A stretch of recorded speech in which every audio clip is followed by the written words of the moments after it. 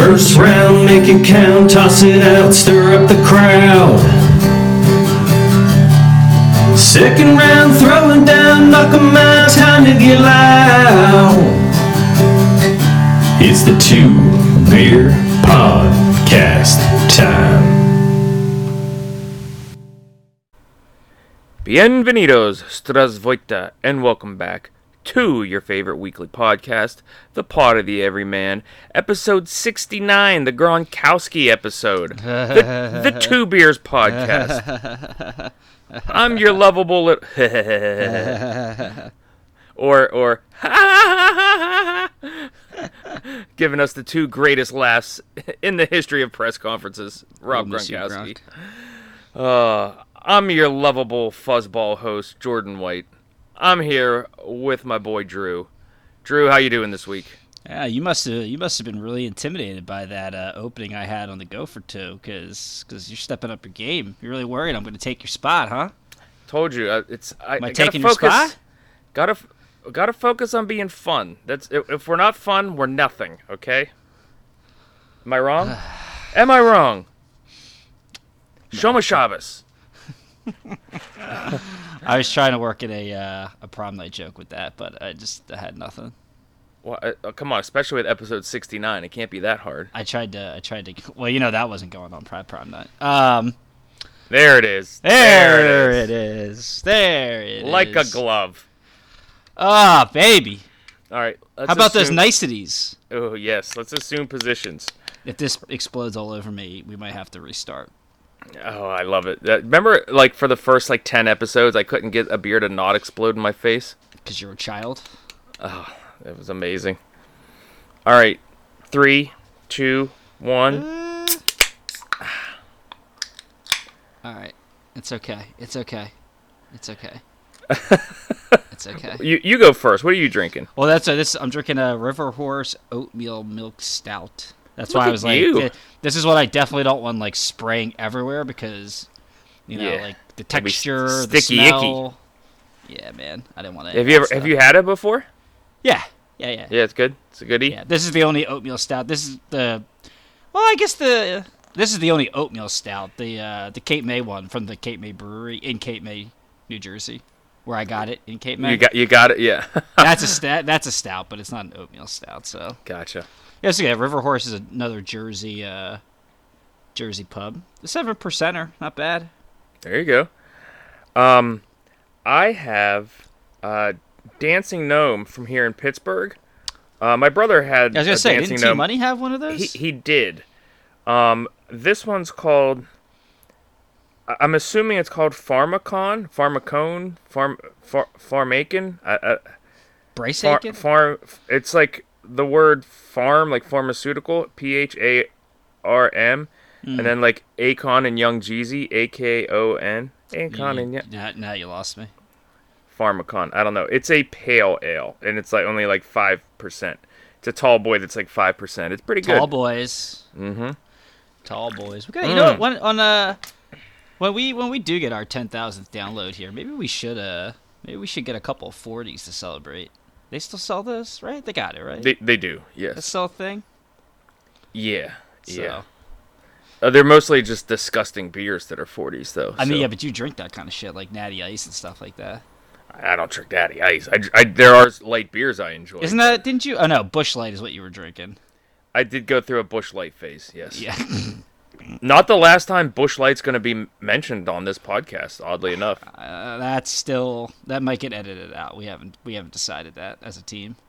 It has been decided. Remember that from the league? It has been decided.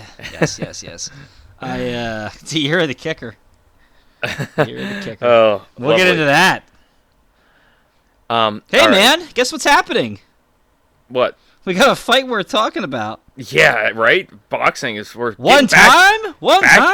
Back into the swing of it. But before we get into one time, though... Oh. Recap of Conceição Martinez. It won't be long. Yeah. I managed to forget about that fight. Even though I write out the outlines, you still forgot about it. Outlines are for pussies. Quiet! Quiet! Yeah, Conceição Martinez This was supposed to be Martinez's coming out party. I gave Martinez a little bit too much credit, as it turns out. Conceição, firstly, it was hilarious that it was only a 10-round fight, which we didn't even realize. Yeah. I was like, he might get him in the 11th. Like, no, there was no 11th. I feel so less cool about my 8.5 round over-under now. Yeah, exactly. It's like, I am the GOAT. Say it. Say it. Yeah, so Conceição just dominated wire to wire. I gave Martinez 3 rounds. I don't know how, but good for you. I think the one where he stung Conceição. That was the third, yeah. And then I thought there was 2 swing rounds. One of them, which I think was the 9th, where he stung Conceição again. That being said, I had no problem with the scorecards. One person had it as a whitewash 10-0. That surprised me a little bit just because that third round. But that being said, one of them had Conceição winning 10 rounds. One of them had 9. One of them had 8. I saw one other person that also gave Martinez 3 rounds, but on Twitter. But just. What a disappointment for Martinez. Goodness gracious. There was a lot of talk building up to the fight. A lot of stuff about him, his family. This is going to be he was going to take his opportunity, and maybe the moment just got too big for him. I think the moment just got too big for him. He was just too it was like a brain freeze, and like I said, man, I did tell everyone that Conceição can do more, and Martinez just tends to stand still, and that's pretty much how it went the whole time. So I don't really have anything more to add to it than that. I thought Conceição would get the knockout, but again, if I would have realized it was 10 rounds, not been a moron, I would have just went with the cards. But the other thing I'd say, and maybe he also, and they said as part of his strategy he was going to go after him in the later rounds.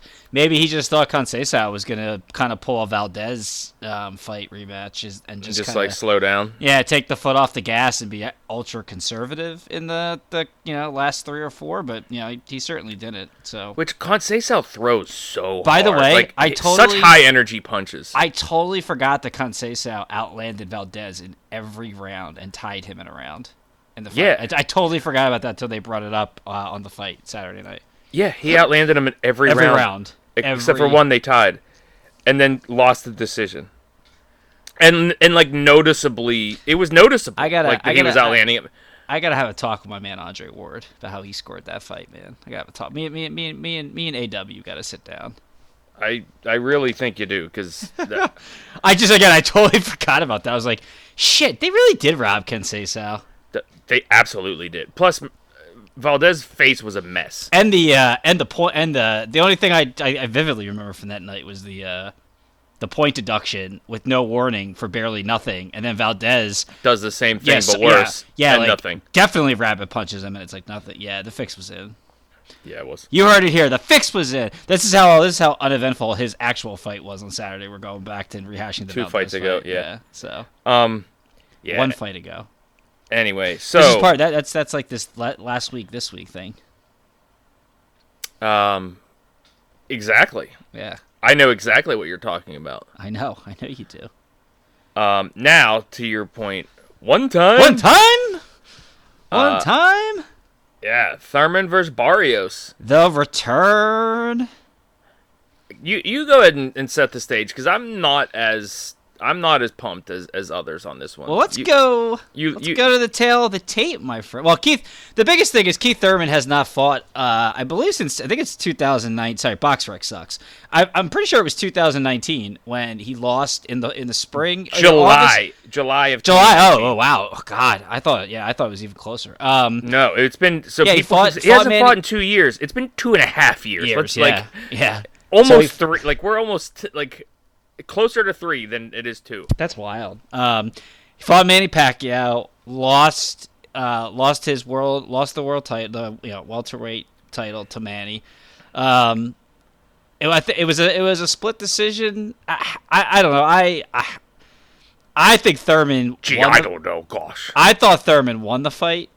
Fuck you. I think Thurman won the fight, but I think the fact that Pacquiao knocked him down in the first round and was aggressive early, I think he kept. People felt he was up. Yeah, people thought he did enough. People were giving him more rounds for being aggressive, and I just think that shook Thurman a little bit, so he was a little more cautious in the early rounds.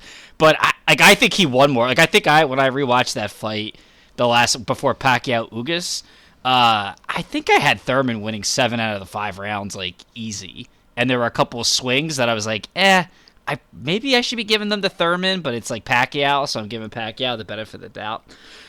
So he hasn't fought in 2.5 years. I think he was, people will debate that. I think he was the top welterweight at the time. No disrespect to Bud or Earl Spence. I thought just at the division, I just thought he was the number one guy. And again, he loses there. He hasn't fought since. And he's coming back into the ring. He's fighting Mario Barrios. So for anyone who doesn't remember that name, Barrios got his big break fighting. He won the Tank Davis lottery two fights ago. That was 2 fights ago for Tank.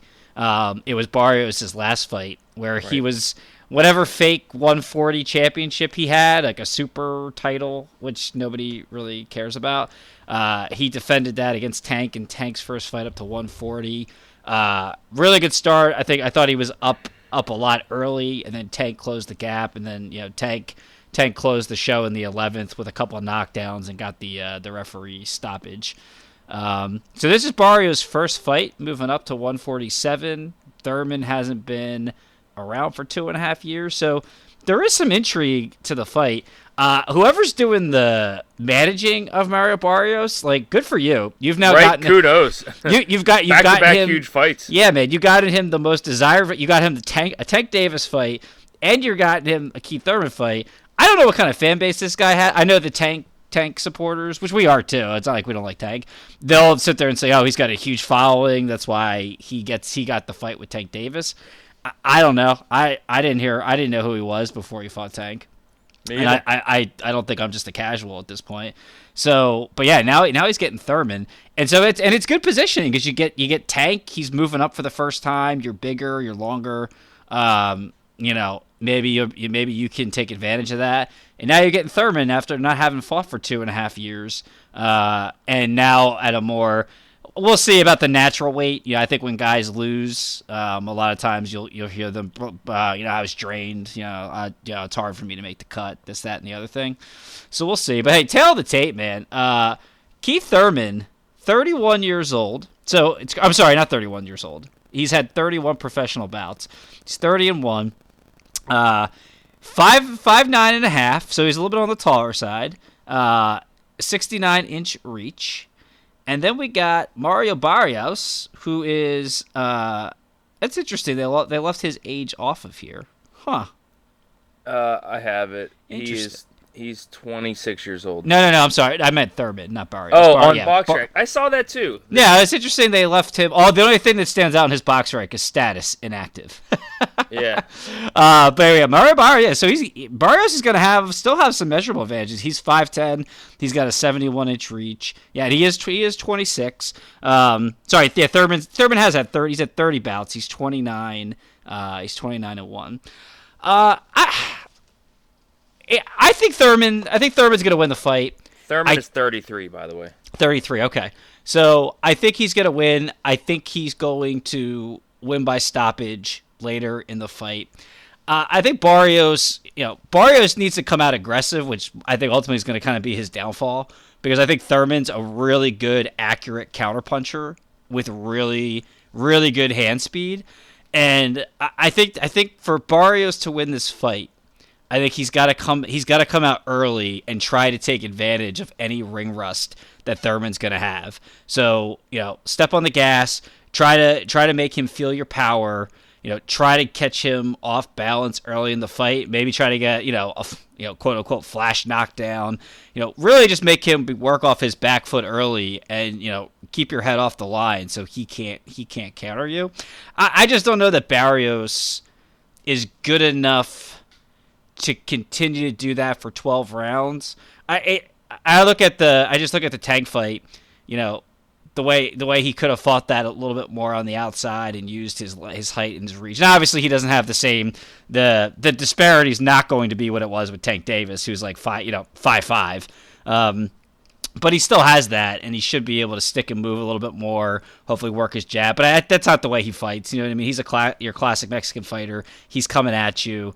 Another guy, if only Navarrete was 20 pounds heavier, that'd be a fun fight. So I don't see. That's the way for me to how he can win. You know, I think Thurman just needs to make sure he's got his legs under him, or he looks like he's in great shape. I don't know. I know you're not a nerd like me and watch. You don't pay attention to the screens all day and watch like all the montages and the documentary. Like I watch the PBC boot camp or fight camp stuff. Thurman looks like he's in incredible shape. So he looked he was looking a little disheveled when he was doing the commentary stuff with Porter on some of those pay-per-views. But he's like McNabb. He was hiding it well. Like McNabb always looked like he was fat, but when McNabb took his jersey off, he's like just chiseled like a mother effer. So Thurman does look good, but again, like look, having 12-pack abs doesn't mean you have the ring cardio. So I think it's going to be important for him to establish himself, get his sea legs back. Don't try to counter use Barrios' aggressiveness against him. And again, I do think that I think his hand speed and his countering, I think he's going to just catch him later in the fight and win by knockout. Gotcha. Or like I said, or a ref stoppage. Here's my skinny on the fight. You're skinny? Yeah. It's gonna be pay-per-view. Excuse me. On Fox. Yes. For $75. As you said, Thurman hasn't fought in 2.5 years. Barrios is like, the only reason he is a name is because he's taking big fights. I'm not gonna buy it. Most people are very interested in this fight. I'm interested in the outcome. I'm not interested in watching it. Here's what I think is going to happen. I think Thurman is going to have some level of ring rust. I think Barrios is going to learn from what happened with Tank. And as you mentioned, like he started out like pretty decent against Tank. And so I think that eventually Thurman is just going to overtake him, and I think Thurman wins on the cards. I don't think he puts him down. And I just wanted to point this out. Thurman's last fights: split decision loss against Manny Pacquiao. Before that was a mixed decision. Before that was a split decision. Before that was a unanimous decision. Before that was retired. Before that was a unanimous decision. Before that was a unanimous decision. Before that was a retired fighter, and then a TKO all the way back in 2013. So like there was 2 stoppages for the retired, but like his actual last knockout TKO was 8-9 years ago. 8.5 years ago. Yeah, that's fair. I was gonna say the three of his last few opponents though are guys that rarely get knocked out, so I won't dig him for that. But that is a long time. Good call on that. That's Pacquiao, Danny Garcia, and I get you're not gonna knock those guys out. Yeah. But like, not fighting for 2.5 years. And you're right. Your last knockout was like 8 years ago. Like, I'm saying is that's why I'm leaning towards it going on the cards. I think Mario Barrios keeps it interesting, and then Thurman wins. I don't know, like a 116-112 or something like that. Okay. Yeah. The other notable Leo Santa Cruz is the undercard. He's fighting Keenan Carvajal, however you say that. Yeah. I mean Santa Cruz hasn't fought since Tank beat him. Yeah, I'd say his first since he got absolutely slept over from Tank. Uppercuts for breakfast, lunch, and dinner in that fight from Tank. So an actual decent undercard. That's why I was thinking. I'd say my mom's birthday's on Saturday, so I'm not gonna buy it. But that's why I was thinking about it. I'm like, it's actually like not a bad. Usually you'll have. They can justify the price with a decent headliner and a decent undercard. Yeah, exactly. Happy birthday, Mrs. T. Yeah. Otherwise, I'll just catch it on Showtime next week. But it's good to get, and I'll tell you what though, it's good to get Thurman back in the ring because that's the fight I want to see next is Crawford Thurman if Thurman wins.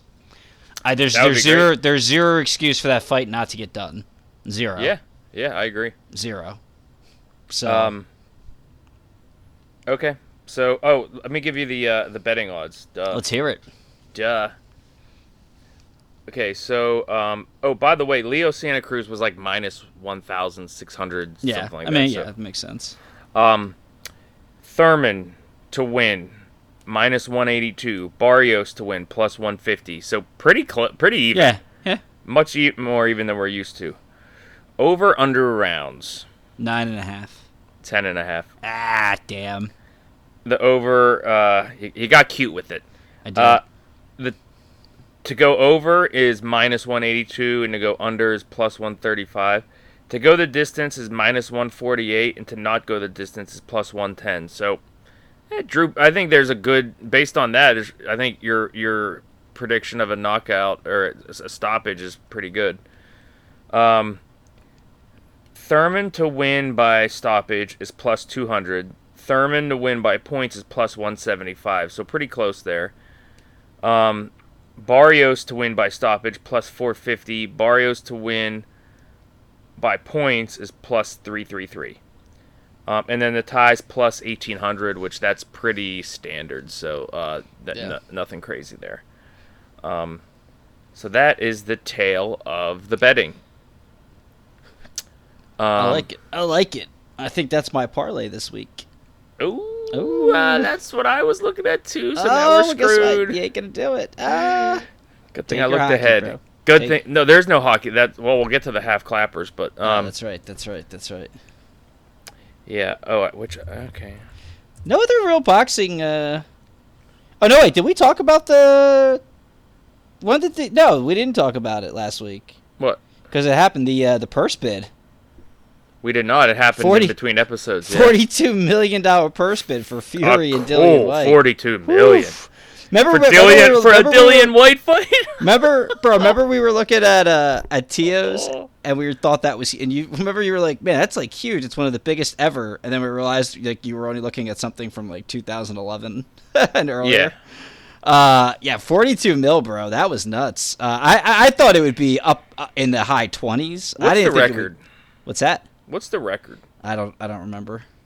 I'll Google it while you're talking. But yeah, that was pretty big. Apparently, Dillian White's gonna possibly challenge it because he doesn't agree with the split. Dillian, take your money and run, bro. Like that's gonna be your high. It's your highest payday. Like come on, man. Like let's just get the fight done. I think they're doing something with like they're having like a winner fee. They're like putting $4 million of it like aside, and whoever actually wins gets that. So it's not exactly 80-20. But yeah, that should be fun. Eddie Hearn was hilarious when he was basically talking shit on Tyson Fury that he's the reason why the step aside didn't happen for him to fight Usyk, and that it doesn't matter because Dillian White's gonna knock him out anyway. I mean, I get repping your guy, but you have to be pretty drunk to be on the record with that comment, right? Yeah. Would that be? I know. We always want to try to figure out what's a bigger upset than Tyson versus Buster Douglas, but my God, I mean that would be way up there if Dillian White knocked out Tyson Fury. Yeah, that would be. I don't know what else you compare it to. Just seeing how it's probably not as much as Buster Douglas, but just because of what how Tyson just destroyed people. Yeah. But I mean, like watching Fury dismantle Wilder the way he did for 3 fights, and then watching Dillian White get KO'd by Povetkin. Yeah, that's what kills me is like Povetkin caught him and like so. Yeah. Whatever. Yeah. I mean, I get it. You're supporting your guy, but it's like can't wait till that goes viral after White gets KO'd in like the 4th round, and it's going to be just on repeat, like Hearn saying that he was going to get knocked out. So, but hopefully we get this Usyk fight. So this one was the largest one in history, by the way. This is okay. What was before that? I think Holyfield had one that was. I was going to say million. Holyfield because I remember we did look at this when the T.O. purse bid came in. Yeah, and I honestly, funny enough, I just found that same damn list from 2014, but why is there not a good list? I don't know, but everything talking about it's called it the highest ever. Like all of the Gotcha. Holyfield versus Buster Douglas was 32 million back in Jeez 1990. Yeesh. Yeah, that was on my 6th birthday, October 25th. Oh wow! Happy birthday. Yeah. I was there. My dad took me to Vegas for my 6th birthday to watch Evander Holyfield and Buster Douglas. I wouldn't put it past Woodrow. That's a lie. Anyway, I figured. Yeah. Anyway, that's I can't believe that much money got paid. I mean, it'll do great in England, but Oh yeah, I mean, listen, and ESPN will get the pay-per-view rights here in the U.S. Now that ESPN one I Plus. probably will pay $75 for, just because it's Fury. Yeah. And they'll put somebody good on the undercard. And it's like legitimate heavyweight box, like, you know what I mean? Like I wouldn't even put Ortiz and Martin in Dillian White's category. So like it's a legit guy going in there versus Fury. I mean, you know, not that I don't think he has a chance to win, but at least it's like, you know, in my mind, a top contender. Yeah, a top pretender. Sorry, to me, if you're like the top 6 or 7 guys, you're like legit in most cases. But, yeah, I got you. So, all right. I don't think there's nothing. I don't think anything else has been announced or anything. So, no, I mean, I don't know if we ever mentioned that Estrada's out of Chocolatito Estrada, but I mean, we'll talk. I mean, that's it. That's at the end of March. Who cares? Yeah. So, yeah. All right. Womp womp. Womp womp. Let's talk about NBA catch and shoot. Oh, I don't even know where we're going this week. I was gonna say, is there anything even to talk about this week? It's time. I've been talking about them for 3.5 years now, maybe 4 years, and now with JoJo Jingles out for the year with a torn ACL, I think it's time for the Jazz to blow it up. It's time. Yeah. I don't mean blow it up like get rid of everybody and, you know, look for draft picks, but I think now it's kind of like let's shop Gobert. Let's see what we can get. Let's see if we can move some of these vets to try to do some things to build around, reshape the team to build around Donovan Mitchell for the next 5 years. And what does that look like? Maybe you call Washington. There's been some buzz around Beal now being a little more open to being traded, even though he still prefers to stay in DC. I mean, maybe they would take like a package of Gobert, a first rounder, and maybe some like side pieces to try to stay competitive and, you know, make the play-in tournament or something. It's just time. Like they've been on a huge skid. They've lost 5 games in a row, and now they lose Ingles, he's important. I mean, the way they play, all those guys are important to be healthy. Yeah. So, and he's like the big he's like the guy with the big balls on that team who's just like in a playoff series, like that guy's not going to take shit from anybody. So that's like me on this podcast. Yeah, basically. So, yeah, I mean, that's the Jazz. I mean, everything's still like kind of muddled up in the Hey, the Hawks are the 10 seed now. That's cool. They had won like 7 I would say that, yeah, they were like streaking a little bit. Yeah, they won like 7 games in a row, then they just lost. But yeah, they're the 10th seed now, so that's kind of cool. The Knicks have just completely imploded. Tibbs is going to be done at the end of the year. Anybody? I'm just trying. Like I said, I mean, the Suns and the Warriors just keep winning. 11-game win streak, 7-game win streak. It's just insane. Like I said last week, I don't care what round it's in. Like, if the basketball gods love us, they'll give us Warriors Suns 7-game series in any round. I could care less when it is. I just want to see it. And I guess in our latest on the Lakers, it looks like LeBron's got some lingering knee pain. I think that's a smokescreen. I think they're going to hold him out to try to make up for Russ some of going. Make up for some of the high minutes that he was playing while Davis was out, and now that Davis is back, let him get in a groove by being the focal point, working with Russ. And I think now, looking at the standings and how many games are left, they're probably like, listen, I mean, we're probably not going to be any higher than 6 anyway. Let's just get healthy. and then we'll just roll the dice with and hope that our healthy squad can just make a run here, and if not, we got to reset the table. I think that I'm not. People, some people are concerned and like, oh man, is this Father Time catching up to LeBron and all that stuff? I'm like, dude, they're just load managing him to get him ready for the playoffs. So if his injury was actually significant, the messages and the birds would be out and it'd be getting spread around. So. And I was thinking about this the other day. Speaking of load management and injuries, like Mr. Load Management himself, like, is Kawhi Leonard ever going to play basketball again? Like, what in the actual hell kind of injury does he? Oh like, man, he hasn't played in like 2 years. Like, here's the real question: Who do we see on the court first? Kawhi Leonard or Ben Simmons? I don't know. I actually think Kawhi. I mean, we make fun of Kyrie for taking all of his PTO days, but at least he shows up sometimes. I mean, Kawhi's actually hurt, so I mean, it's a little different. For 2 years? He played last year. Did he get shot? He tore his ACL in the playoffs. Was it a car wreck? Like, he tore his ACL in the playoffs, man. How much did he play?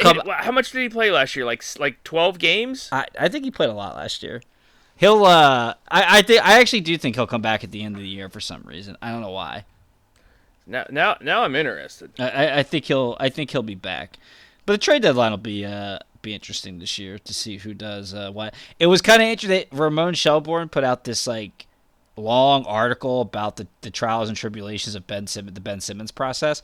I'm assuming it was like to try to get some empathy for him, because it had stories about how he has pickup games with ex-NBA players at like random places, because he doesn't, once people start to find out, he doesn't want to be like harassed, and how he still sits at home watching the Sixers on his TV because it's his team.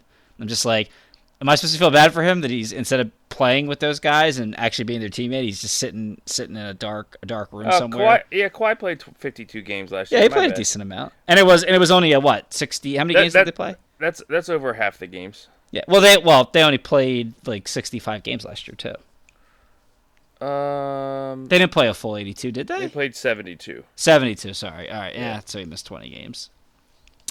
Yeah, I'm glad the Bulls they're back up top. Those injuries, I was worried we're gonna. I take back my rant. I just feel like at any given point you just shake up the magic 8 ball and say, "Is Kawhi Leonard healthy?" This did at one point become the "Is Kawhi Leonard good" podcast.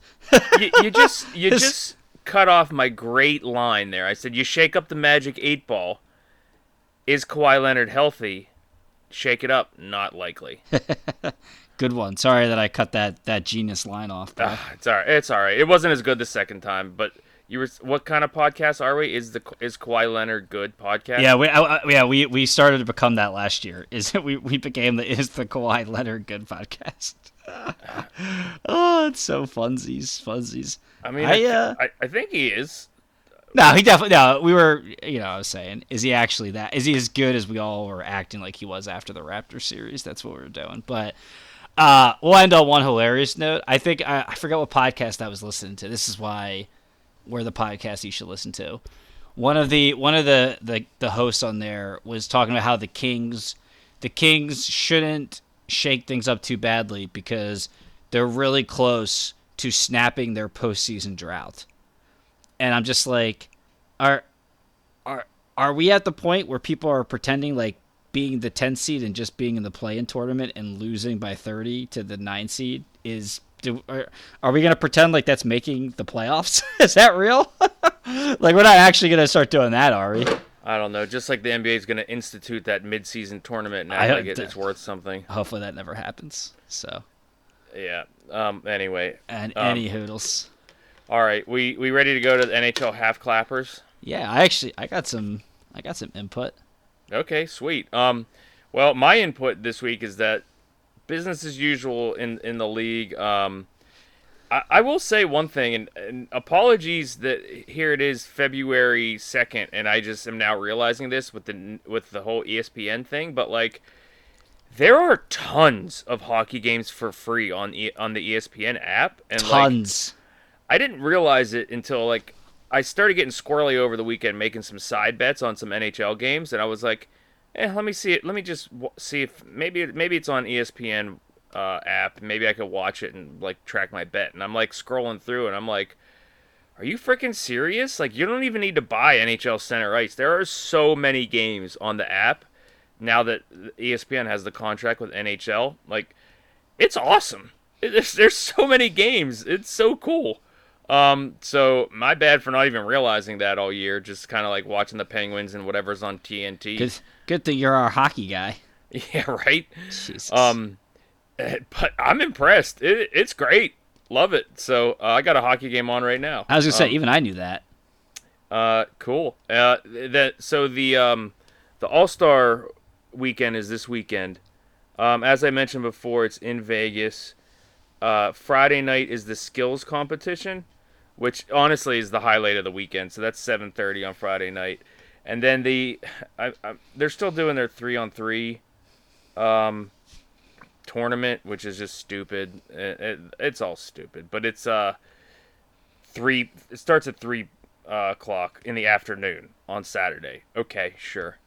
So that is the NHL half clappers. What do you got for NHL half clappers? I think the Rangers retired that dude's jersey, didn't he? That Henrik goalie? Lundqvist. Yeah, Lundqvist. Yeah. Didn't he get his jersey retired? That sounds right. Yeah. Right. I mean, I know you're not Ranger guy, right? No, but that happened. And he had like some kind of heart condition where he was trying to like extend his career, play a couple years with like the Capitals, and they found like a heart condition, and he just had to tap out. So, yeah, but they did. That was my contribution. I'm proud of you. Thanks, man. Good job. Thanks, man. All right. Before we get to the second and short, Drew, NASCAR is all about family. We were so close. So this is just going to be an abbreviated version. I'm going to have a full preview next week, and by a full preview, for purposes of this podcast, it's going to be like 7 to 10 minutes. He's lying. No, it's happening. And then it's everybody's favorite minute, baby. Enchantress. Even Ghost prom dates. It's their favorite minute. So this week though, I never watch the Clash. It's the Busch Light Clash, and all that is it's like the exhibition before the season. They do attach some kind of point value to it, and it's always at Daytona since like the 70s, and it's like the kickoff to the season, like yay, the Clash. This season they got squirrely, and they were like, you know what, we're doing it in LA. And they're like, really? What? LA? We're doing not only in LA, we're doing it in the LA Coliseum. And it's like, okay, maybe to the first one, but definitely not to the second one, just like in the campaign. But no, they are doing it in the LA Coliseum.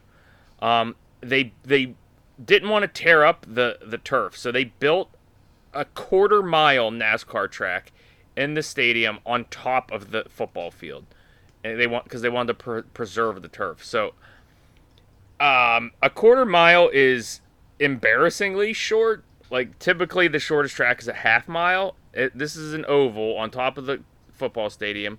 The banking is like 2%. There's like almost no banking.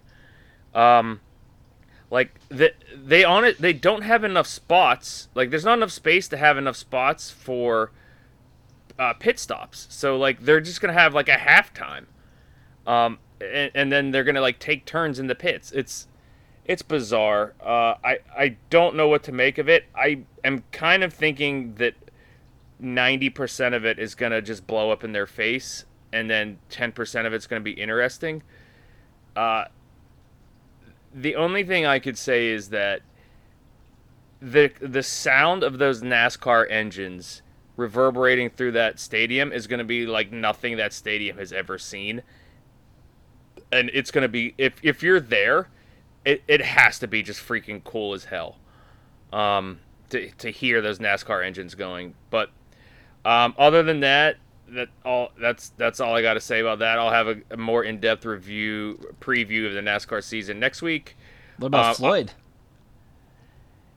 Yeah, so Floyd Mayweather is gonna. I was gonna like talk about teams and stuff next week, but yeah, Floyd Mayweather does have the thing about that was, so typically the NASCAR field is 40 cars, and especially the Daytona, they always have 40 cars. Not every race has 40, but you can have up to 40. Well, this race had 39, the Daytona, so they were like, guys, we always get 40. Like, what's gonna happen? So I don't know if Floyd got in on the cheap or what, but the TMT, the money team, has a NASCAR team now. I need to do more research. I read it. I forget who their driver is and their sponsor is. I forget. I forget who they're. I gotta have everything ready for next week. But yeah, I can't wait. Yeah. So yeah, Floyd Mayweather does have a NASCAR team now, as does Michael Jordan and a few others. But how long are these Disney Plus shorts? Excuse me. Oh, sorry. Was I not muted? Our listeners want to know what's going to happen in the LA Coliseum. Okay? They definitely do. But that's actually it. So I'm gonna tune in and see what happens. That's like Sunday at like 3.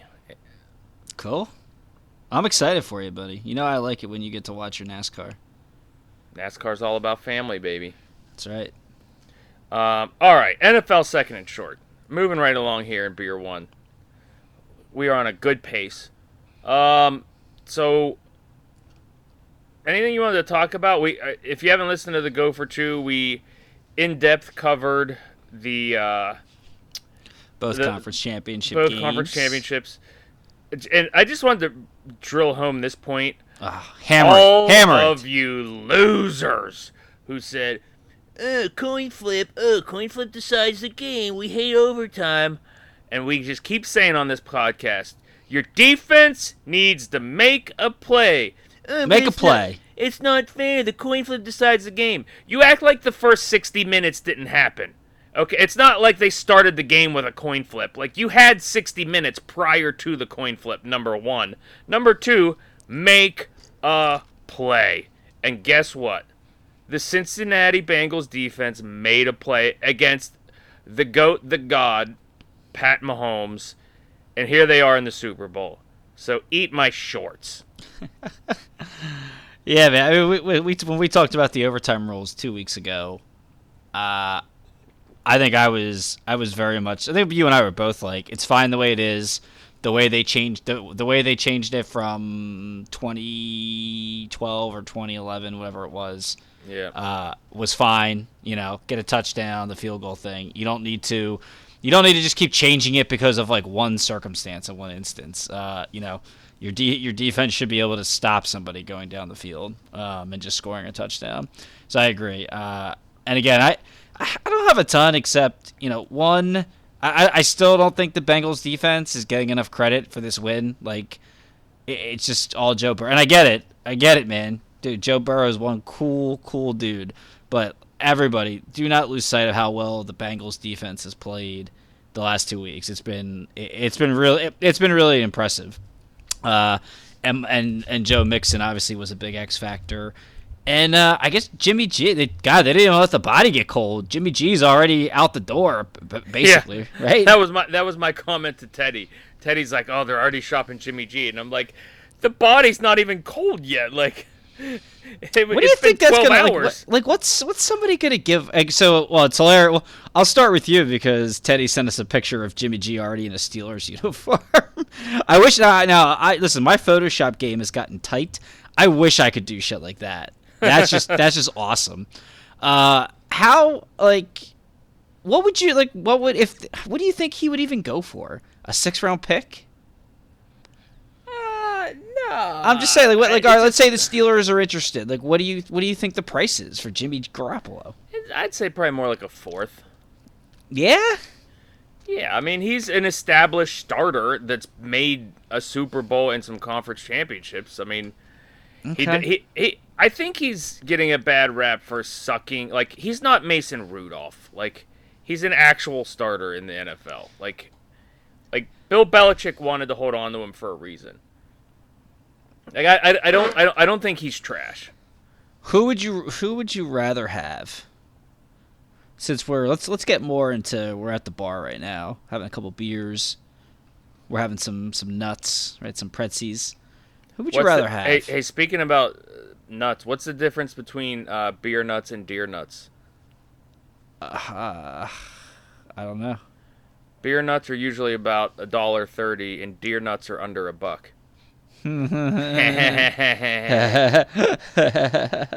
Oh, look at you. Who would you rather have? Tannehill or Garoppolo? Tannehill. Oh, Tannehill. Yeah? Yeah. Okay. I'm just curious. Just asking. Tannehill's, he's been making. I feel like they were parallel quarterbacks in this year's playoffs. So I'm just curious. I'd say they were parallel like 4 years ago, and then Tannehill has just been so good. All right. Okay. Well, like the MO for the Titans is when's Tannehill gonna make that mistake and that interception, and it was kind of what the Jimmy G thing was as well. So okay. Yeah, nothing. Yeah, like I said, we'll have a go for two. What do they call the episode before the season finale? Penultimate. The penultimate. Yeah, that thing. Whatever you just said. Yeah. We'll have that next week, and then we'll close up the season on the Super Bowl. But we'll talk about the game a little bit more in detail. Yeah, I think I have to say, yours truly is looking forward to getting back to recording once a week. I'm insulted, by the way. I still haven't changed my stance from right after the game. I still think the Rams are going to win by a gazillion. Okay. That's my 2 cents. Anything else in the game? Oh, Sean McVay, you should be thanking Shanahan for just forgetting that Deebo Samuel was on his team, because that's the one thing we definitely didn't do on the Go for Two. We did not hammer Sean McVay enough for just his bonehead coaching, use of challenges and timeouts. He had no timeouts by the time the fourth quarter started because he's challenging like asinine stuff. It's like, what are you doing? It was almost like he did. It was almost like he was shaving points. That was a complete horse son. It was the way he managed that game. It was bad. Yeah, it was. His play calling in the first half stunk, and then they called that one time out to save like 5 yards, and it's like, what are you doing? Oh my god! It's and then 5 yards. Like he's challenging the spot on QB sneaks unless it's in the end, unless it's like a goal line stand and you're on top of the pile. How often does that get overturned? Almost never. Yeah. So just live to fight another day and keep your time out, bro. Yeah, very, very bad on you, Sean McVay. So, like I said, you should send Shanahan a nice gift basket, maybe some chocolates. Yeah. Speaking of Shanahan and McVay and all those guys, they were all on Washington at one point. We talked about that. Okay, it's called a segue. I know. It's called a segue. I know. I'm just saying we talked about that. I'm just referencing the great stuff we bring on the Go for Two, Jo. And speaking of Washington, wait, you don't get to interrupt me and then sigh. Yeah, so the Washington Commanders, it's here. It took 2 years for that. Yeah. Took 2 years for that. Yeah, I think people are overreacting because look, they have to pick something. What they wanted to have a military theme, like Washington, the Commanders. Hey, okay, whatever. That's fine. Whatever. Yeah, exactly. Who people are oh, this is the stupidest thing in the world, and it's really? Is it much different if they would have been the Washington Generals? Yeah. Thank you. And it's just yeah, it's really dumb. The Washington Colonels. Yeah, I actually like that. I always love the word colonels. Yeah, but then you're gonna doesn't have an R in there at all. Anytime you lose big and you're embarrassed, you're just gonna be they'll play chicken colonels. Chicken colonel? Oh no, that's the colonel. That's the guy that makes the chicken. Oh, whatever. My bad. I was trying to parallel the two things. But I will say that the thing that confuses me about okay, obviously in the year 2020, 2021, 2022, you can't have a sports team where the name is Redskin. You can't have that. I know the original intent was to like do justice and pay tribute to the Native Americans. But you can't have, and like I always thought their logo was sweet. I thought it was like regal, but like you can't have the name be called the Redskins. Like that is obvious. Right. That being said, like you would think that these teams that go away from like the Native American stuff would like just pivot to a more respectful Native American thing and like kind of keep them on board in terms of like, hey, like, I don't know, why don't you reach out to the tribe and like have some outreach and like give them like tickets that they could either use if they're fans or like sell for economic benefit for their tribe, or like why don't you donate to like their tribal issues, and like why don't, or like I don't know, make them part equity, like give them some equity. Like there's so many opportunities to do different stuff with that. Like I don't know, like at least from a PR standpoint, I would think that you would at least try and do that, let alone like actually try and make it right. Like I'm not sure where you're going with this. Well, are you saying instead of changing the name? No, change the name. But like, for example, one name that was floated out there was the Red Tails, which was what was the tribe that the code speakers? Wasn't that a movie, Red Tails? Yes, but it was based on real life. That was like pilots. Was it the Navajo? Right? Was it the Navajo? I thought those were pilots in the war, Red Tails. It was, and you know who? Was it Tuskegee Airmen? Was that what it was? I didn't see the movie. Tuskegee Airmen. Yeah, that's it. Yeah, so they were called like the Red Tails, and you could like the Navajo Code Talkers, the Tuskegee Airmen. I'm just saying, like get there faster. You interrupted me. I don't know. I'm confused. What happened? They should have honored Native American culture and still called it something like the Red Tails. They should have done the Red Hawks. That would have been cool. The Red Wolves, I thought, was the best one with like the. Was that an option? Yeah. Did you see the logo and everything? No. No. It was like really cool. The Washington Red Wolves. Yeah, it was like it was really cool. Anyway, even just the Wolves would have been cool. The Washington Wolves. So the biggest joke I've seen is everyone calling them the commies, like the commanders, the commies. I think this is going to swing to the positive, and this reminds me of like, remember when the Flyers introduced their mascot, Gritty, and everyone was like, "Why on earth would you have a mascot that looks like a crackhead covered in Cheeto?" And he dust? became the greatest mascot ever in history. And it's sports. like, why wouldn't you want a mascot that looks like he's covered in like a meth head, like he's. As it's evolved, Gritty's become just the funniest and most likable mascot. Like, it's hilarious. Yeah, it was funny, yeah. He's just freaking hilarious. So, like, I think once people realize, my prediction is once people realize that they could coin the phrase "Go Commando" with the Commanders and like, nice, have all kinds of stuff with that it's gonna swing. It's gonna pick up. It's gonna catch. Go Commando with us. Yeah. Anyway, that's my diatribe. I love it.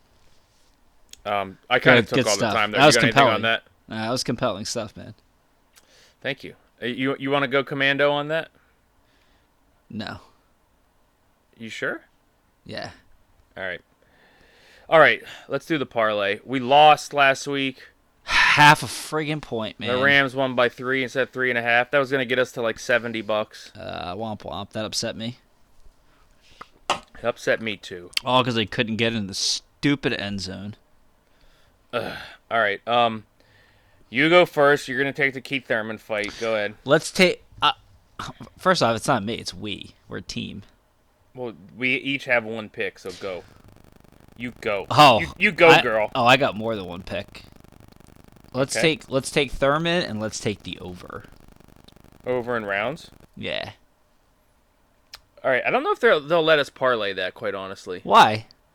Because betting sites are weird like that. And a lot of times when you try and combine two things in the same game, they're like, you cannot bet on these two options. And it's like, Why? They don't conflict. All right. Well, yeah, I was gonna say, if anything, it's more advantageous because it's less likely that the more things you bet on, the less likely they'll come together. That's stupid. Yeah. Well, hey, if they do, if they let us, we're taking Thurman and the over. Yeah, but if they don't, we'll just go with. Do you just want to go Thurman straight up or Thurman by stoppage? Let's just do Thurman straight up. The odds aren't. It's not like he's up minus 1,000. Correct. It was only like minus 140. Or yeah. whatever. So let's go. One time. I am gonna take tomorrow. So this is the early one. So Thursday. I'm gonna take a Thursday night hoops game. Ooh. The Warriors, 10 o'clock Eastern, at home versus the Kings. The Kings are playing tonight. Okay. The Warriors are not. Okay. Is Curry playing? I do not know. Because he did not play I know. The night. Warriors rested a bunch of ago. guys. Yeah, the Warriors rested a bunch of guys. I was going to pick them to win when they were like plus 400 or something when they were down by like 10 in the first quarter. Right. Sure enough, they come back. Jordan Poole hits that game winner. God. Watch out, league. Watch out. Even if their main boys don't play, just coming off the high of that game, and then the Kings playing tonight, I'm going to take the Warriors to cover on Thursday night. Okay. Plus, they're just on a friggin' roll. 7 in a row. So, all right. So we got God. Please Thurman, give it. the over. Please give it to us, basketball gods. Please. We deserve this. We really do. I just need it. I just need beautiful basketball in my life. Okay. If you have anything left in beer one, finish it. I've been out. All right. You alky. Yeah. I'm off my tequila streak. I know. How about that? Mainly because I ran out of tequila. Oh. I still have any left. Okay. You ready for beer two? I am. Assume positions. 3, 2, 1. What do you got, Drew? I am gonna crush this last river horse. I'm gonna go 2 stoutsies, which is probably a bad idea, but yeah, I got a book of bad ideas. Your bowels are gonna love you in the morning. Okay. I got a Nugget Nectar. I went and got a new 15 skis. I gotta get the tall boys. Never had one. I gotta imagine that's pretty life changing. I asked my guys. I was like, "Hey, do you guys have any of the double Nugget Nectar?" And they're like, "Nope, didn't last. Only a few hours. Oh wow. Here and gone the same day." I'm like, "It's because they only had it at the brewery before, like at the brewery, like in Harrisburg." That's too far. What's that? 4 hours for you, Harrisburg? No, it's like 3. 2 should and a meet half. up there. 2.5, 3. We should meet up there. Have you been to the Trogs Brewery? I have not. Oh, dude. I even I want to say as of like 6 or 7 years ago, I had a distant cousin who was a brewer there. Oh, really? Yeah, we met up at one of the family reunions, and I don't even remember his name, but he was like, we met up at one of the family reunions. He's like, "Yeah, you got to come out to Trogs," and I was like, "Listen, okay. when the weather gets nice, we're gonna go out there. We're gonna play golf with the Harrisburg boys. We're gonna go to Trogs. We're gonna eat grilled cheese and tomato soups that are the size of our heads, and we're gonna stay the night. Maybe we'll hang out on Harrisburg Alex's sick deck with his big screen TVs and his fire. You guys ran in the same race. So you're basically brothers. We're Eskimo brothers. I never realized grilled cheese was a volume game. I always thought it was it's insane. They have a grilled cheese that's like the size of your head. It's nuts. I mean, it's basically just this thick bread with a slice of cheese, but it's delicious and greasy as hell. So I thought it was a quality game, not a quantity game. Oh, dude, we gotta do it. Besides the fact that all their beers are just awesome, we gotta do it. We're gonna do it. Harrisburg's nice. Golf courses are nice out there, and we'll record. We'll do our first live podcast out there. Have no idea if we have the technology for that, but I agree. Why not? We'll just go. We'll get one of our old school microphones that plugs into the computer, and we'll just do it. We'll do it like that, and then there wouldn't be reverb because we're in the same room, right? I don't know. You realize I use my microphone that plugs into the computer every episode. No, but you use the headset. You use the headset. Oh, you don't anymore. Oh, I haven't used it in like 30. Well, that's like even 30 it. weeks. We'll use one computer and we'll just use one microphone. We'll just be talking into it together. Oh man, well like it's got to be a thing. It's got to be a thing. It'll be like in Dewey Cox where they're like, let's do it in ways that make us feel good. I've only seen the first 20 minutes of that movie, so I don't know what you're talking about. Oh. Yeah, homework assignment. God blessed. Of all the things he cuts Jonah Hill in half or some shit, right? Yeah. Gotcha. Any hoodles. All right, beer 2. Keeping it light this week. We're just finishing out our recap of Ozark. So we went through episodes 1 through 4 last week. We're gonna do episodes 5, 6, 7 this week. Drew, I'm passing the buck to you. Okay. And so, spoiler, this is where I almost spoiled a little bit from you when we ended last week and you were questioning the private eye. So, where we left episode 4, Marty and Ruth were making a deal to use Darlene's heroin to replace Javi's heroin, because Javi was basically like, until I know who's ratting us out to the cops, we're not doing this. We're not distributing to the Shaw clinic or whatever they're called. Shaw Medical. Yeah, the medical company. And so naturally, of course, why would anything go right? Because it's, in the drug and cartel game, it's 1 step forward, 6 steps backwards. So as they're getting the deal set up, Darlene goes ahead, just like I called, because there was that little instance of going against the family. Darlene goes to the KC mob boss's son, who's dick she shot off, because why not make a deal with the psycho that blew your cock off? Exactly. She goes to him and she goes, I saw that you weren't on board with Papa Bear about not distributing my drugs. Why don't I just deal with you directly? And so she sells the heroin to him, which he then sells off to different buyers. And so basically it's an entire episode of Marty, Ruth, and the G.I. Joe guy working for Shaw Medical, trying to get the drugs back for paying a premium to get them back from those guys, from just a bunch of underground meth heads. And Ruth shows some balls, goes into the lion's den with bags of cash, and after getting slapped around a little bit, she eventually gets the drugs back. So they've found a short-term solution to Javi's boycott. Is that right? Would we call it? No, blockade maybe? What would be the best thing for Javi here, what he's trying to do? He's not letting the drugs get to their destination. Shut up, Siri. I was like, what the hell's that? Siri was going to answer it for me. Yeah, blockage? I don't know. Yeah. Well, all right. Either way. So that part of the story's moving, and then Darlene obviously finds out that she was dealing with the birds, and then the birds, she gets angry, and that, that's kind of going down, Drury Lane. And as the other episode ended, we were debating what favor was she going to ask of Wyatt for the cousin, and we were like, it's probably nothing, I thought it was going to be something like very damaging. And I think you were more like, it's probably just a nothing. Well, it was basically plastering a picture, a lost and found picture of Wendy's brother Ben on every window and billboard in town. Which I guess, what was the purpose of that? Just to get people's attention to look out for like where this person could be, and just to put the pressure.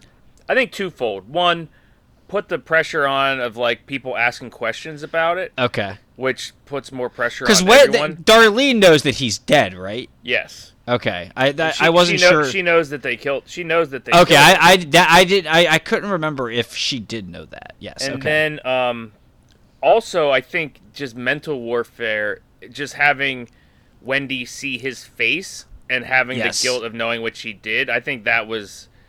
I don't know if that was the primary point of it or the secondary point of it, but a little bit of both. Right. And so that was her play there. And then Wendy's response was to go to the new sheriff to actually report him missing, which I guess she had to do that because it would eventually get suspicious. Like, why haven't you done that? Yeah, exactly. That's what I thought too. Which again, just why Marty specifically told her not to do it. But who listens to Marty? And she finds out it was. She's just like Wendy. It is just playing with a huge cock now at this point. Like, she's like calling and taunting Darlene, which you've seen this woman blow people away with a shotgun for way less, and now you're just calling and taunting her as if you're untouchable. It's just insane.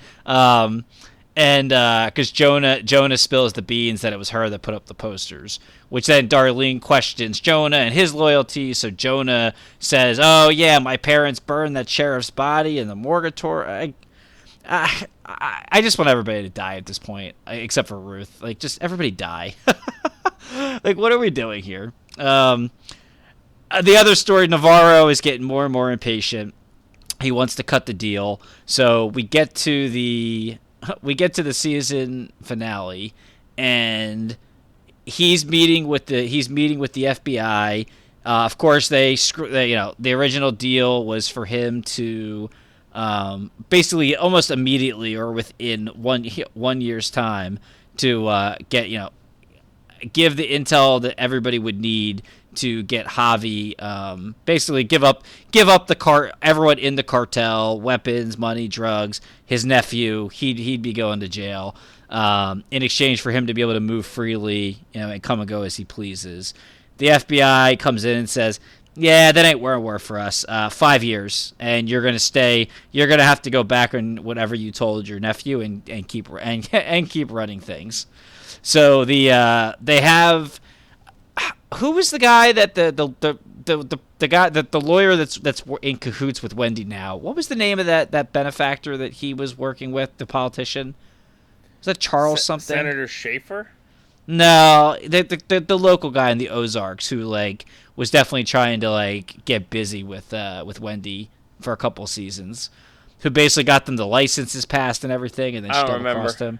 They blew up his boat. Anyway. That dude's now working for Team Wendy, and he basically's like, "Yeah, I don't feel comfortable being the lawyer for the cartel." And she's like, "Nah, you're the lawyer for us." Well, that's not how that works. Huh. Somehow Javi just pays everybody a visit. Yeah, it is strange. Yeah, he just knows somehow everyone's using burners and all this stuff, and somehow he knows who all these people are. So he basically gives that. And he also just comes back and forth from Mexico to U.S. Pretty freely and very quickly. Yeah, and so he pays the lawyer a visit at one point. And is like, "Yeah, you're our lawyer. If you feel you need to call me, here's your burner." And the guy's like, And of course he threatens a dog, which I'm already like, well, Javi needs to get killed. He needs to get got already. At this point. And so as they're doing that deal with the FBI, there's a good scene with Wendy and Navarro. I think you had mentioned you enjoyed that scene. Oh no, it was one of my other buddies. But either way, he agrees to the deal. Maya's pissed off and is like, "This is ridiculous," to her supervisor. "What are we doing?" And they basically tell her to go pound sand. So as Navarro, and this goes back to your point, I guess they do use the same airfield. Because as Navarro's about to get back on the plane to go back to Mexico, Maya shows up, I guess, with local cops, and they apprehend Navarro. Really, really puts a monkey wrench in everything. Yeah, I don't know if it was the same airfield or not. But I thought it was, and I was like, "Oh shit! I guess J.O. was right. Why wouldn't you put the blindfold back on her as she's leaving the airstrip?" Because how else would they have found him? I guess. Well, he was just leaving the meeting, so she could have just tailed him. Yeah, I guess. I mean, you would hope that the head of the cartel and his security could tell, could tell a tale. Yeah, could tell when there was a tail. But I was giving you kudos, but I'll take them away then. Maybe you're right. So now, of course, as soon as that happens, it's like, well, DEFCON 5, right? DEFCON 1, baby. Everybody's gonna get killed, right? They betrayed the head of the cartel. Everyone's gotta go, Everyone's in panic mode. The birds are packing shotguns and cash. They're calling Ruth, asking. Or Marty goes to visit Ruth because obviously they're afraid that Javi and the cartel are going to come kill them, thinking they betrayed Navarro. So Marty goes to see Ruth and basically like, hey, gotta ask you a favor. And she goes, Jesus, can you ever just lose your car keys? Why is everything with you got to be DEFCON 5? Yeah, that was funny. And he goes, DEFCON 1's actually worse. Why would they make DEFCON 1 worse? They're so good together, man. And so he asks her if things go south and you don't hear from us, go to we're sending Jonah and Charlotte to is it Buddy? It was Buddy, right? Was the guy Buddy. That was living? It was Buddy was the guy's name, right? That was living in the basement. That died, yeah. Yeah. And that's where they're hiding the cartel, like $50 million of cartel money. The money is not in the basement. The money's at the that's what I'm saying. Where he's buried. Sorry, I skipped that. Yeah, they send Jonah and Charlotte to his crypt where they have him. Gotcha. Yeah. Where he's buried and where the money is, and ask Ruth to take care of him. She says, "Yeah, I'll do it. I'll take care of you." So there's some back and forth. Wendy gets to see Navarro. They settle up. She begs him to call Javi, who Javi has now. He basically convinces the lawyer to trap Marty to get him to show up so he can kill him, which of course he does. And it's just a back and forth scene between Wendy saying, please make the call, Marty just continuing to just bide his time and stall. And eventually Navarro it does a Wendy's ass and calls Javi, lets him know, I was working with the FBI. We can get you the same deal. Wendy, remind me, J.O., did they basically say if you can get Javi to agree that they were going to let Navarro go? Or is Navarro stuck in jail? I don't remember. I don't know why Navarro would do that, quite honestly. I don't know why Navarro would try and save Marty Byrde.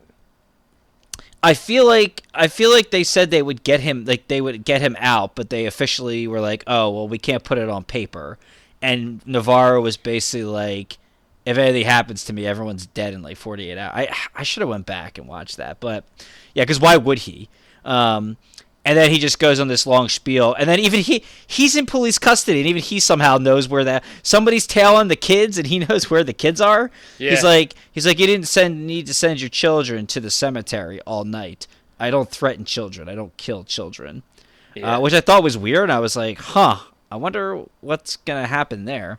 On the other side, the KC mob guy gets pissed off that his son was doing a deal with Darlene. He goes to Darlene's house and yells at her and says, pay me the money you owe me, and, you're going to stop that nonsense. So Darlene goes into her kitchen, and she's coming out with a shotgun and blows him to all hell. Wyatt comes home for the second time to now a blown-up body on the kitchen table, and he starts crying like a baby.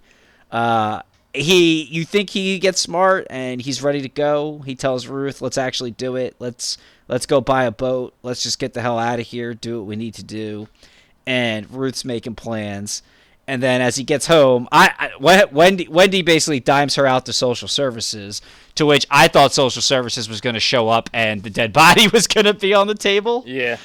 And basically it's just like, oh, we're going to take Zeke away. So for whatever reason, Wyatt, who doesn't seem to think Zeke would be okay in a foster home, thinks he's going to be better off with this nutcase heroin dealer that just shoots people all the time.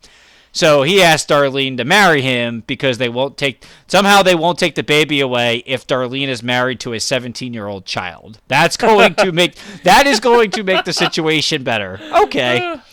So he comes and tells Ruth, yeah, I'm marrying Darlene. They're going to take Zeke away. And Ruth's just like, listen, dude, the KC mob knows. Everybody knows. They're going to come after her. And if you're associated with her, they're going to come after you.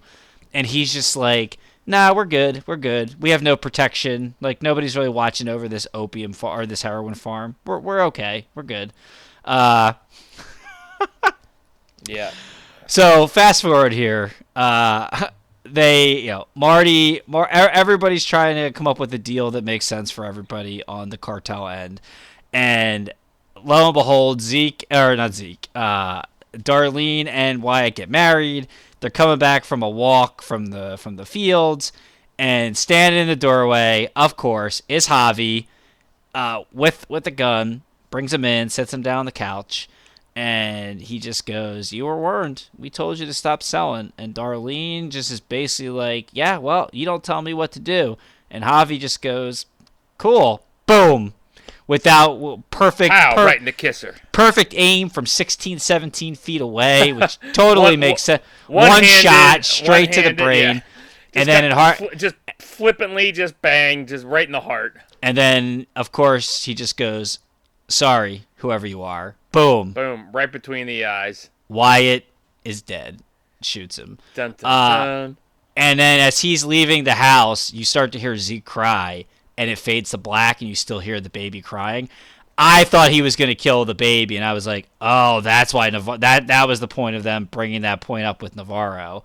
But he doesn't. He doesn't end up killing Zeke. But he probably should have. That probably would have been a more like that would have been more in Javi's character to just kill any living thing to send the message.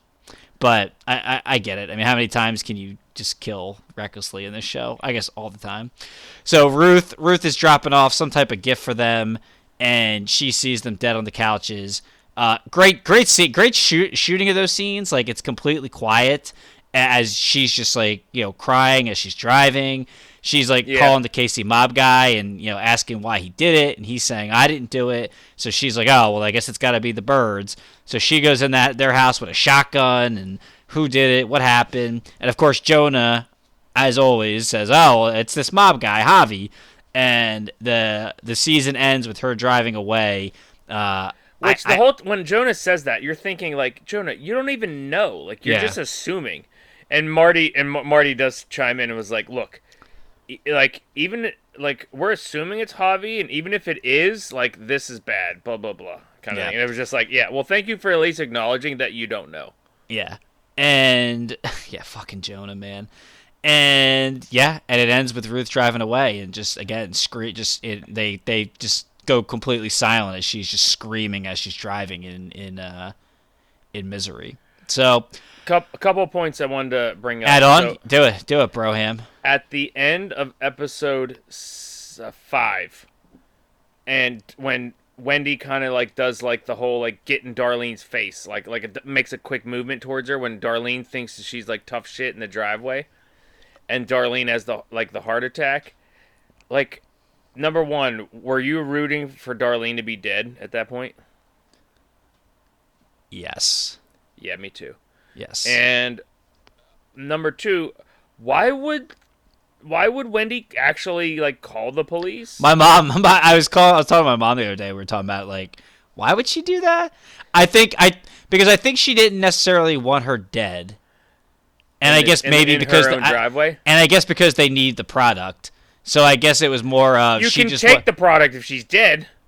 Well, no, not. I mean, well, no. Well, you can just punk little Wyatt. Via Ruth. Well, that farm's going to somebody, or it's going to be repossessed by the state.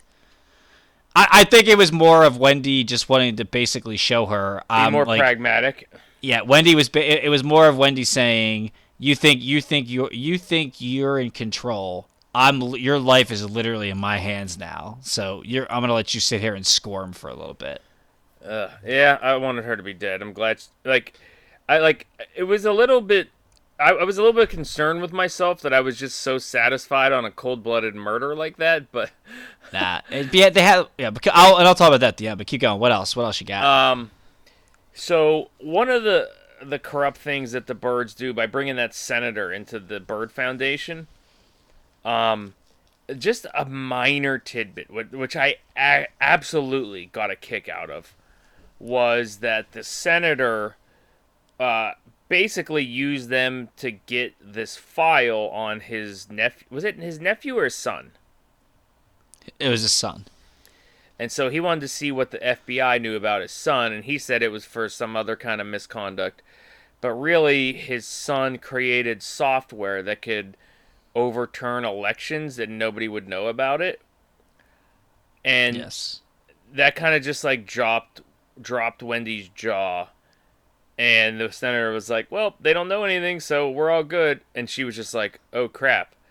Like, if this guy has the software that could overthrow elections, like, I'm going to have to deal with that because now I need to keep him happy because even if I win an election, like, he can change the results. Basically, yeah. So that was interesting. What I got a kick out of was just with the whole political climate in today's world where, like, half of the country, well, it even goes back to like what the Hillary Trump election where Hillary said that Donald Trump stole the election, and then Trump versus Biden where Trump said that Biden stole the election, and you had that MyPillow guy say that like the voting machines were all corrupt and everything. So like it was such a subtle thing for them to bring up. I enjoyed it so much, just laughing, because like half of the people watching that were just all riled up, like, "See, I knew this was a thing. They're even talking about it in Ozark." Yeah, That's good. Look, I highly doubt it is. Maybe it is. Maybe I'm wrong, but I highly doubt. My whole thing with like stealing an election would be like, if you're gonna do it, wouldn't you do it like in the most low tech way possible? Because and just leave like no trace. Like that makes sense. Think about like exactly like laundering money. Like once money's in the bank, like you can't pick up $1 bill in your left hand and $1 bill in your right hand and be like, all right, prove to me which one of these is the dirty money. Like it's in the bank now. Like I think like if you were gonna steal an election, you would do it kind of like. Just wash the ballots like you would like laundering money and like go ahead try and prove which one's the fake one like right. So again, not to be like conspiratorial or anything like that, like if that were to happen, I don't think it would be via some kind of software where like a forensic IT person can like trace it back somehow. So but the fact that they kind of like just nonchalantly interwove it into the plot, I got a huge kick out of it. I thought that was excellent writing. I thought it was hilarious. I mean, I picked up on it right away, so yeah, it was exactly. Funny. So totally I thought it was really funny that was like instantly gonna like set one like trigger one side. And then, like the other side of the political eye, the other side of the political eye would be like, wait, is that actually a thing? Wait, is this? That's so funny. I thought it was really funny. Yeah, it's like Jason Bateman is doing it on Netflix. It has to be real. It's real. They stole the election. Oh man, so good, so good. What else? The Dominion voting machines. What else you got? Why did they kill Darlene? I honestly didn't pick up on that whole like phone call like that Wendy made Navarro do while he was in jail, because like what's his incentive to save Marty Byrde? It had to be basically that that the FBI would release him on the low. Yeah, and like you talk about it too. Pivoting off that a little bit, you talk about how realistic it is, and like that's my last point. Yeah. How this would basically play out exactly how it happens. I'm not 100% on board with that. Like maybe, but also like if the FBI had, well, maybe not this part. That's not keep going. Well, if the FBI had like, I don't think the FBI would be like negotiating with like somebody like that. Like if they had him like in their grasp, I think they'd be like, listen, we're gonna bring you in right now unless you do these 20 things exactly how we say. Yeah, I don't think they'd be like, that might be a little naive of you. It might be, but that's how I would view it. Yeah. Am I we keep going. What else? Anything else? Yeah, there was, but I forget the actress's name who does Ruth Langmore, but, the scene where she's just all pissed off about Wyatt being dead, and she comes to the Byrde's residence, and the scream she does and was like, "You'll have to kill me." Yeah. Like, it was so visceral, and like the way Julia Gardner. Thank you, Julia Gardner. The way it was delivered was just so not pleasant, and like it was almost ridiculous, but like, yes, if the last person on earth you cared about got murdered like that, like, that's pretty much exactly what you would do. Yeah. You would just be like screaming at the top of your lungs, like, I'm going to murder somebody. You're going to have to kill me. Like, that you would in no way, like, it wasn't a line that was delivered. It was just flat out screaming. And like, that is exactly what you would do. She's got a movie coming out that, it's like a mini-series, Inventing Anna. I'll probably watch that because she's I good. saw that. Yeah, she's good. I can't remember if it's on Netflix or not. It was really good. And is she British, by the way? I mean, it's a fair assumption because everybody's British, apparently. I thought she was, and I was like, how did a British person nail like such a southern, like, weird accent? Yeah, no, that's true. What was her name again? I just closed it. Okay. Don't worry about it. I'll get it back. So what was your Julia Garner? Yeah. Yeah, and my point, and because somebody texted me, I really feel bad for Wyatt. I'm like, why? Why? I was like, aside from the fact that he was literally warned by everyone. She's American, never mind. Yeah, he like literally warned by everybody, like, hey dude, like, you're probably gonna get killed because this lady's a psycho, and you know, she literally murdered her last husband. Yeah, you're signing up for that job? She murdered her last husband. She shot that limo driver. She blew away the head of the case. It's like at some point, like, somebody's going, like, someone's gonna come and get her, and you're gonna die. And just the fact, like, his naiveness of, oh yeah, I mean, Zeke's totally better off with this psychopath than with whoever else could possibly watch this. Yeah, that's a great point. I didn't even think of that.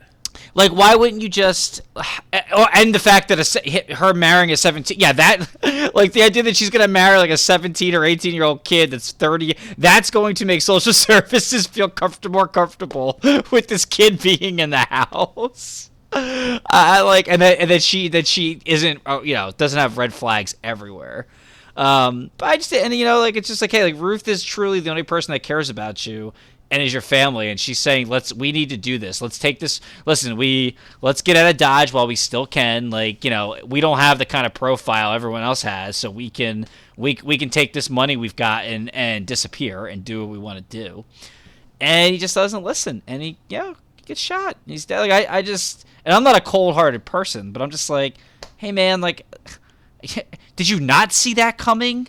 Right. It just doesn't make any sense. So, but what I like about the show is, like, everybody's dying, and all these people are getting killed, and probably the show will end with just about everybody except for Ruth, 3. If it was real, Marty would be dead by now. Well, no, I was gonna, Javi would have. And I was gonna say, my only criticism of the season really was, I think they should have had Javi kill him, because I think that, one, because we would have had to see, Big Dick Wendy, like, have to try to do things on her own and realize, oh wow, Marty was actually right this entire time. And I should have listened to him instead of just making life harder for everybody at every turn.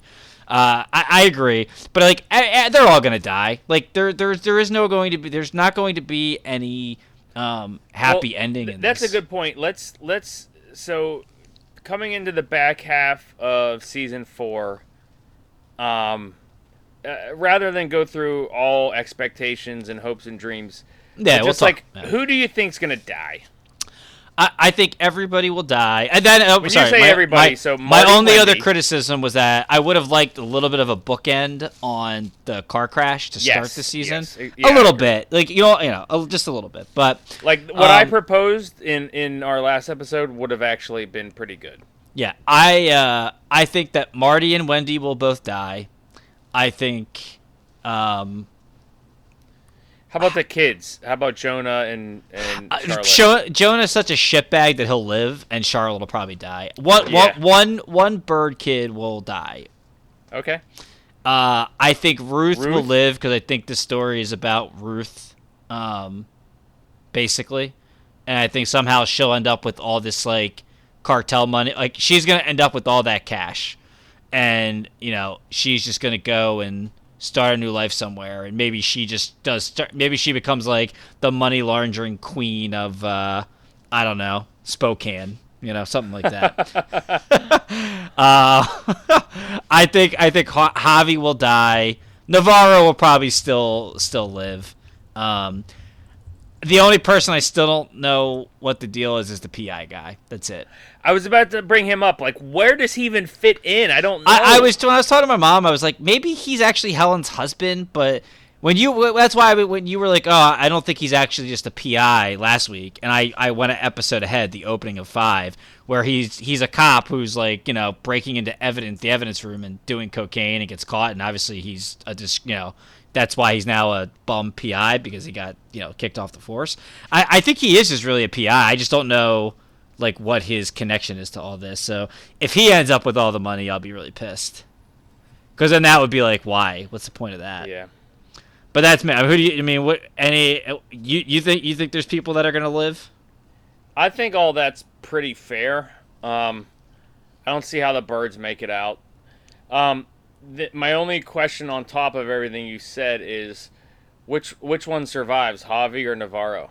I think Navarro will. I think Javi will die. Javi's too much of a hot. He's like Sonny from The Godfather. Yeah, he'll put himself in a bad position where he dies. Yeah, I think that's how that will go. Ruth, and it'll probably be something where he thinks he's in the clear. The birds are dead, and then Ruth just gets him. Ruth is just it's gonna be like you saw The Departed, right? We talked about this. Yeah, Ruth is gonna be like Mark Wahlberg at the end of The Departed, with just a sawed-off shotgun and just gonna blow his head off like maybe. Oh, you know what would be sweet if like everybody's dead and then like Ruth partners with Navarro and Ruth gets to take out Javi, and Ruth and Navarro have some kind of like unspoken agreement where like Ruth just rides off into the sunset with like 20 mil and Navarro gets to like somehow walk free. Interesting. Yeah. I think the story has just become it's Ruth's story now. I don't think it's even the birds. I think Ruth is like. I think Maya Miller dies as well. Oh yeah, I forgot. Oh, she's fucked. Yeah. And her baby. Like now her. That's why that made no sense. Like you realize these people now know who you are. Like I know there's probably some. Again, we talked about it last week. There's probably some unspoken rule about you can't touch feds or cops or whatever. But you and your baby are going to die. Out the window. Yeah, you and your baby are dead. So like whatever you were doing to feel like you gave them the FU because they gave you the FU, like your bosses, like you've now just put your mother, you, and your baby are at risk. Yeah. Also, shout out to the FBI agent. I don't know the actor's name, but he was the lead Secret Service 24? agent. Yeah. I've had several people tell me that, and I'm like, I don't. Oh, he was the coolest character. Yeah, I said that. I was like, I never watched 24, and everyone's like, that's a problem. That's an issue. I was like, he's the lead of all the things you binge. Please. What can I watch that on Hulu? Amazon. Amazon's annoying. It is. I agree. It's not user friendly. It's not. I agree, but you should do it. But yeah, I'm with you. It's he's the top Secret Service agent across like multiple presidents. Okay. So he's in like multiple seasons, and he's how Jack Bauer basically gets a direct line to the president in a couple seasons, and he just like is that beacon of like supreme integrity, and he's a little bit more of a dick in this in Ozark than he is in he's not a dick at all in 24. Okay, cool. Yeah, love it. That's all I got. It was we'll see how it closes out. I heard somebody told me that they may surprise drop the second half in like March. Really? I don't think that close. I wouldn't be surprised if it was like the spring maybe. No, I was gonna say more like October or December, but Netflix they shouldn't tell anybody. They should just one day like it should just pop up and everyone would be like, "Oh my God, Ozark's back." That would be wild. Yeah, for sure, man. All right, man. What else? What else you got? Anything? Nah, it was a good episode. Nice and tight. I like it. Tight. Tight like a tiger. All right, man. Drew.